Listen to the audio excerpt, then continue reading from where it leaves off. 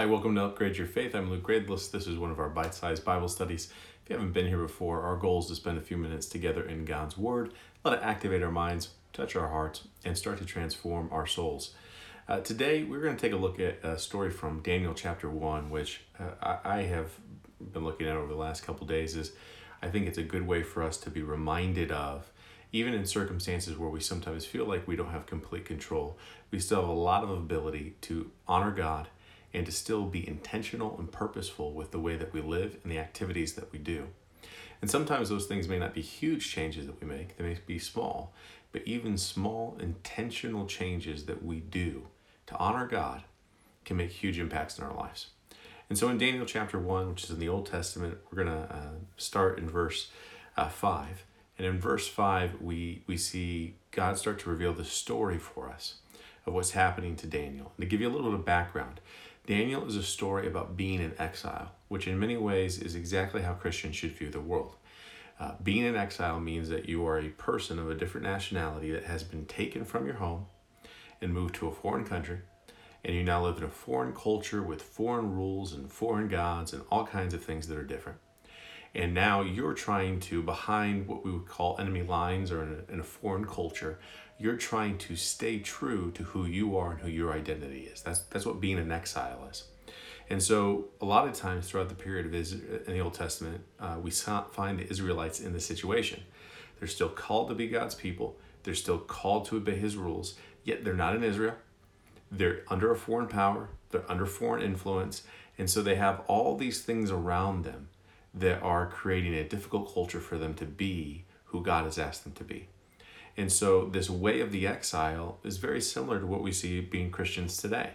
While most of us are not persecuted for our beliefs on a day-to-day basis, the reality is our culture is not built to honor God. Our culture is not built with laws and rules that are promoting God's values. And so in many ways, if we're not careful, if we just go with the flow of the culture around us, we will find ourselves being pushed into a place where we're not at the throne of God and that we're not doing what he's asked. And so we kind of have to have this mentality too, the way of an exile, where you go, hey, I know I'm in a different culture. I know I'm in a different place, but I'm God's people and I'm going to choose to live his way and glorify him. And so in Daniel chapter 1, we see the beauty of how this isn't always big things. It sometimes can be small things.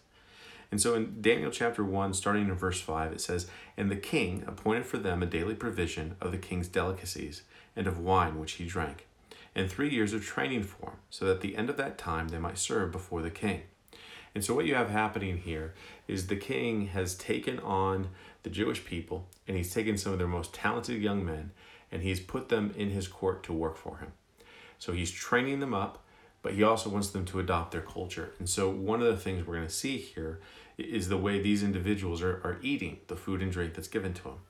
And so in verse 6 it continues, it says, "From now on, those of the sons of Judah were Daniel, Hananiah, Mishael, and Azariah. To them the chief of the eunuchs gave names. He gave Daniel the name of Belshazzar, to Hananiah Shadrach, to Mishael Meshach, and to Azariah Abednego. And he said, but Daniel purposed in his heart that he would not defile himself with the portion of the king's delicacies, nor with the wine which he drank. Therefore he requested of the chief of the eunuchs that he might not defile himself. Now God had brought Daniel into the favor and goodwill of the chief of the eunuchs, and the chief of the eunuchs said to Daniel, I fear my lord the king, who has appointed your food and drink. For why should he see your faces looking worse than the young men who are your age? Then you would endanger my head before the king." So let me pause right there, because I want you to see two things. One, we don't get a lot of details about why this food's not good. There's two possible theories, or two really good theories I've heard before. One is that this food was dedicated to idols of foreign gods. And since it was dedicated to idols of foreign gods, Daniel wanted to have no part in it, because he felt in eating it, he was honoring those foreign gods, not honoring God. The second is that maybe this food was unclean. If you know anything about Old Testament Judaism, you know there's all kinds of rules and laws about the foods that they're supposed to eat, the things that are clean or unclean. And so for whatever reason, the food that's being presented to Daniel makes him feel like this is asking him to go against God's instruction for him. And so Daniel says, no, in my heart, I have a desire to continue to honor God. and to make sure that this is at the forefront. Now, what I think is important about this is a couple things. One, how easy would it have been for Daniel to justify eating the food, right? How easy for him to say, I'm behind enemy lines. We got a foreign power here. We've got this violent king. God doesn't want me to die. There's a good chance that if I disobey the king's order, my life could be ended. There's a good chance if I do this badly, my story's over. I got to do this to save myself. It would have been very easy for Daniel to justify not to do this. But what's beautiful is he senses in himself this is not something that honors God, and he is willing to stand his ground to do what's right.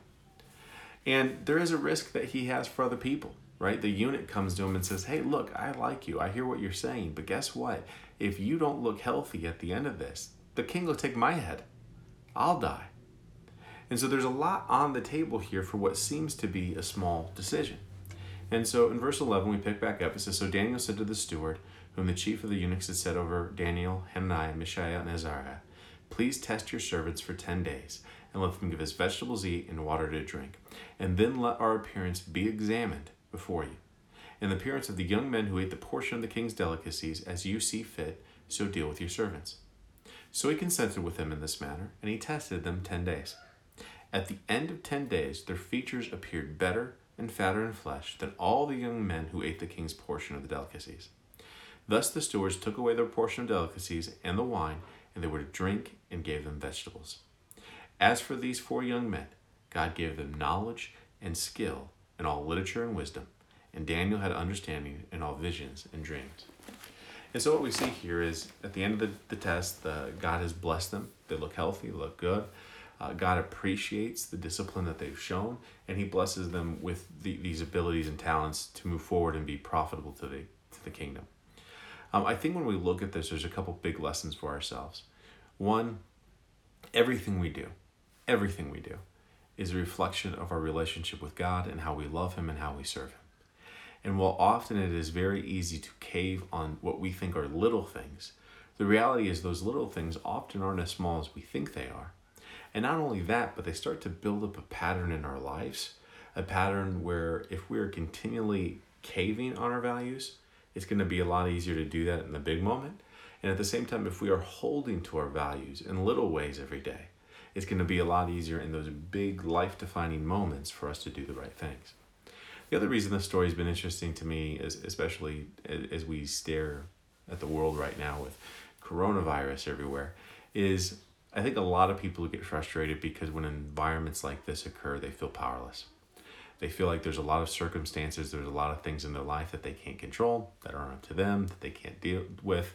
And sometimes when that happens, when we feel like there are all these fences put around us that we can't control, we kind of stop doing. We kind of stop being intentional and purposeful, and we stop having influence over those things that we still are able to control.